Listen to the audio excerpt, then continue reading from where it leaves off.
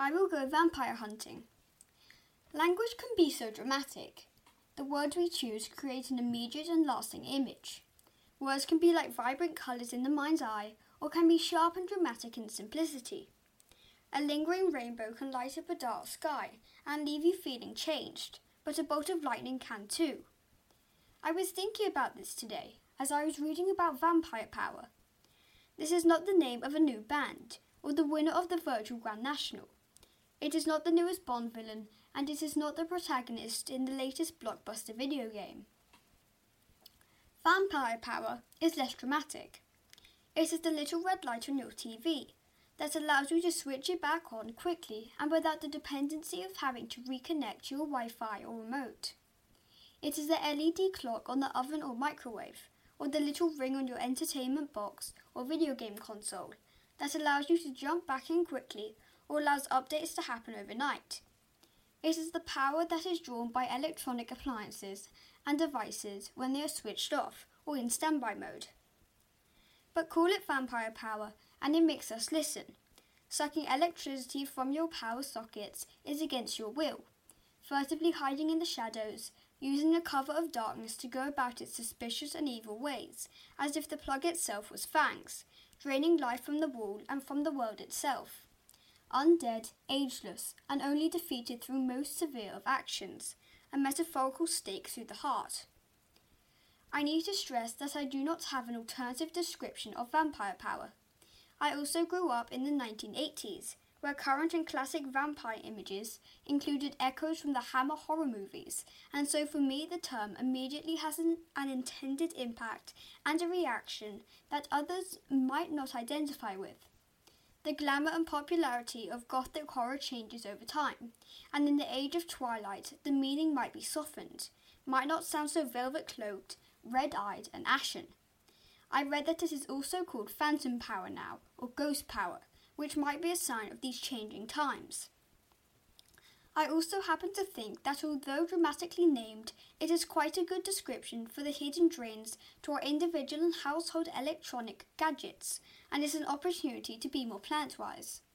Vampire power is named after a myth, but is very real. It is also relevant right now, because we are at a moment in our lives when we are working from home for the next weeks, and might have been doing this already for several weeks already. We are using our home kettle or coffee machines more frequently. We are perhaps working from laptops and are anxious that our mobile devices are always fully charged to make sure to communicate with colleagues, friends and family. Our children are more in charge of the TV or gaming console than they have been previously.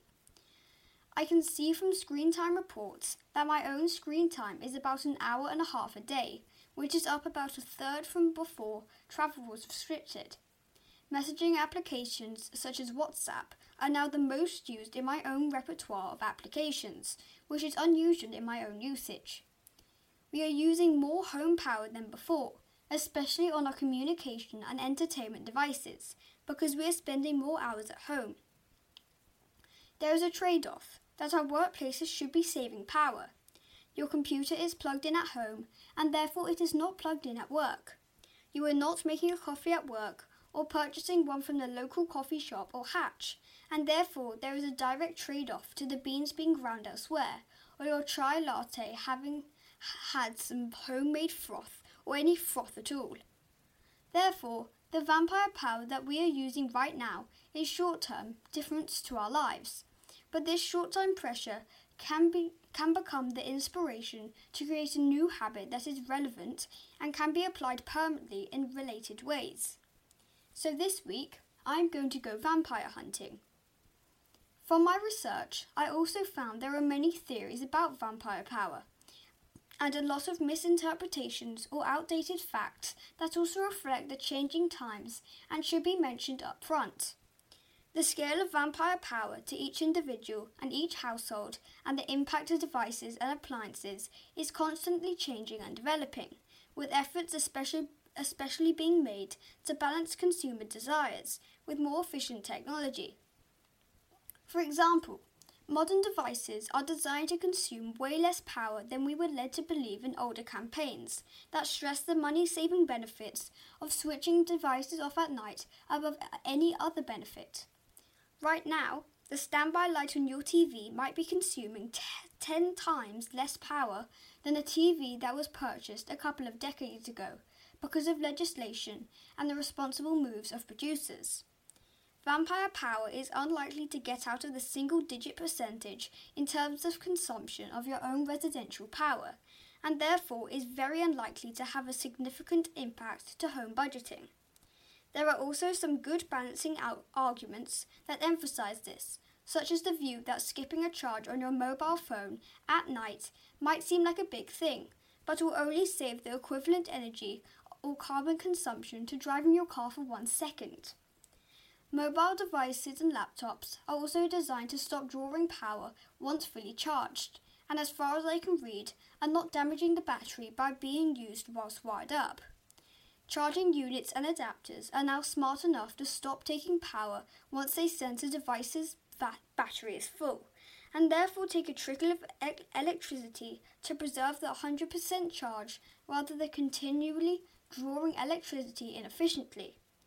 It is therefore more important to clean your washing machine regularly or make sure your dishwasher is only used on a full load than it is to worry about whether your laptop is stealthily contributing to the power stations being at full tilt. I guess in other words, finding small ways to preserve power and hunting our vampire power does not have the incentive of making a major difference to your household budget, and should not be a campaign that takes us to the streets against mobile or video game devices or social media. It is a little change, not a climate saviour. But also, less is not zero. A trickle is better than a leak, but still suggests wastage. If it is not off, then it is on. Even if the amount wasted through vampire power is as low as suggested, if multiplied per device, it can add up. It adds up in the number of devices we have, but also adds up because we are all connected. Even if our vampire power is only in the single digits of percentage of our monthly consumption, with 27 million households just in the country that I live, it means that we could be collectively powering somewhere between 500,000 and 1 million phantom homes per year.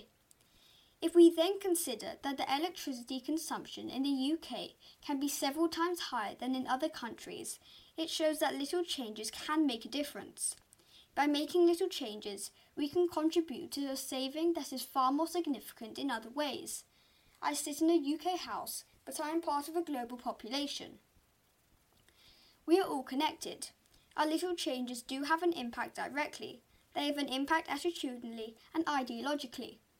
If we can save electricity on our home, not versus another home in another street or another country, but versus what we use now, this is a change that can make a difference.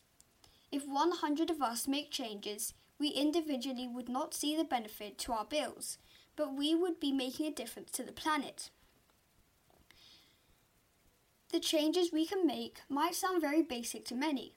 There have been many campaigns to switch off lights when we are not using them, or to switch to energy-saving light bulbs for decades. It is now a very natural thing to switch off lights as we leave rooms, and to buy energy-saving bulbs, and it is often one of the first things we teach our children and could be considered their first environmental habit. However, when our routines change, so can our habits. Right now, because of the work and family pressures we have, and despite the lighter mornings, I am at a desk whilst it is still dark outside and before shared childcare begins.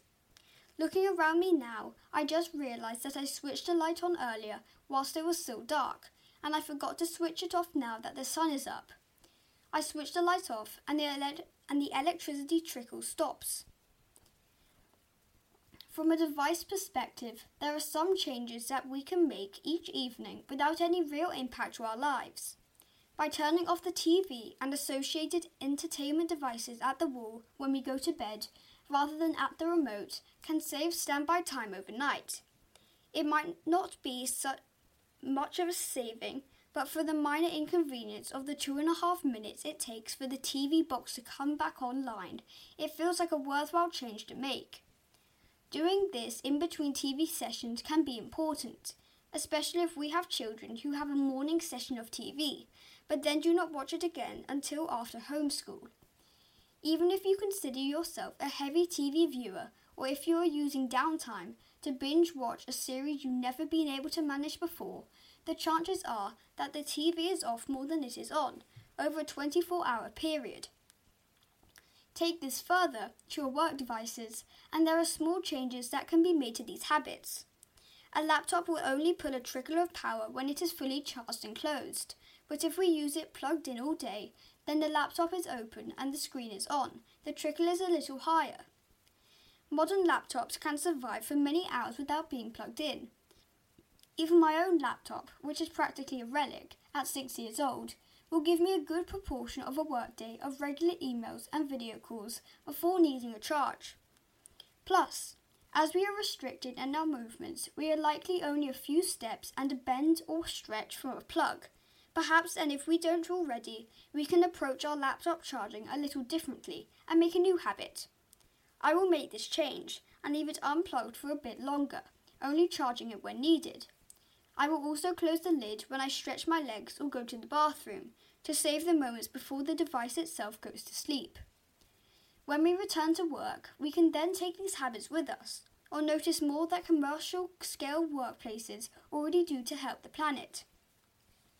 Most companies are now thinking about how to become more carbon neutral or reduce their carbon footprint, and any new habits that we can take back with us to work or can suggest whilst we are seeing our old haunts with new eyes, I'm sure will be welcomed.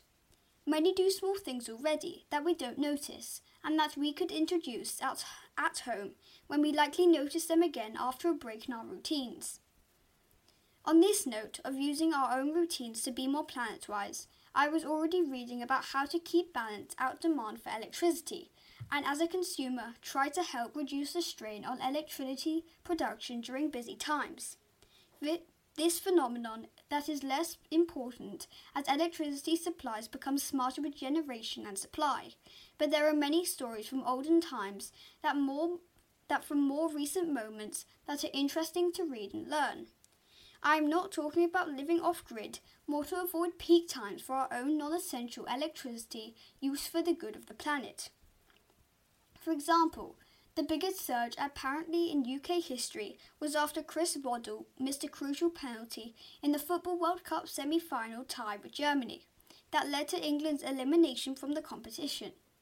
It was a game that was watched by 26 million people in the UK, and at that moment that the ball flew over the crossbar, we apparently all left the TV and went to the kitchen in search of a stereotypical consolatory cup of tea, and caused a surge to the equivalent of over 1 million kettles being boiled simultaneously.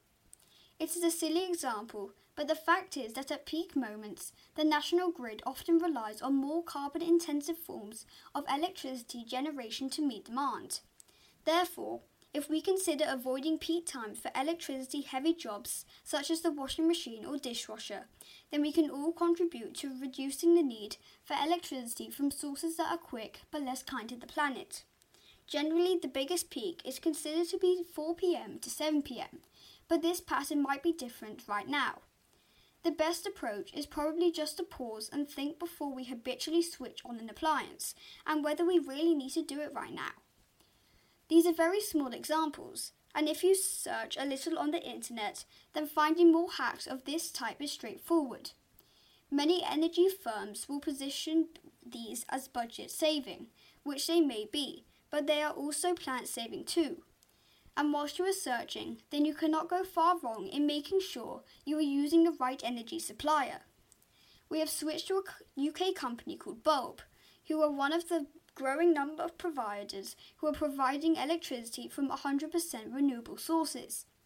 Switching is really easy these days if you use a specialist switching site, and if you are not sure about which electricity supplier of this type to use, then sites such as Ethical Consumer are credible places to learn more. Of course, there are larger and more permanent changes to be made as well, in the spirit of reducing, and if your lifestyle can support it, there is the option to use less devices, and many reading this would be correct in pointing that out.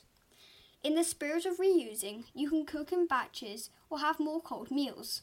There is the option to use wash less, find analog entertainment, and I am sure many other good ways to reduce our energy consumption alongside vampire or phantom power. There are even more permanent ways of creating electricity rather than purchasing it from a supplier, and there is a lot more information out there about installing solar in our own homes or geothermal power.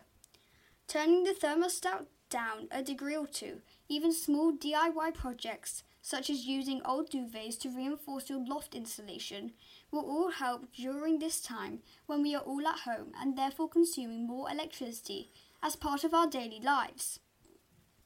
However, if we accept that we all live with electricity and that small changes are what we can achieve right now, then hunting the sources of vampire power is a way of being planet-wise and using our connection with each other to make big changes. It is a habit that I think contributes more than we think if we do it in large numbers. It is a bit unfashionable to think that we don't do it already, and maybe even suggesting it is a contributing factor versus some of the more popular trends for being planet-wise. But I feel that in our house at least, we could get better in comparison to where we are right now. Sometimes it is just the unglamorous basics that make a difference. We live on a planet without an ego, and one that doesn't believe in vampires, but that knows all about losing the lifeblood of its own existence.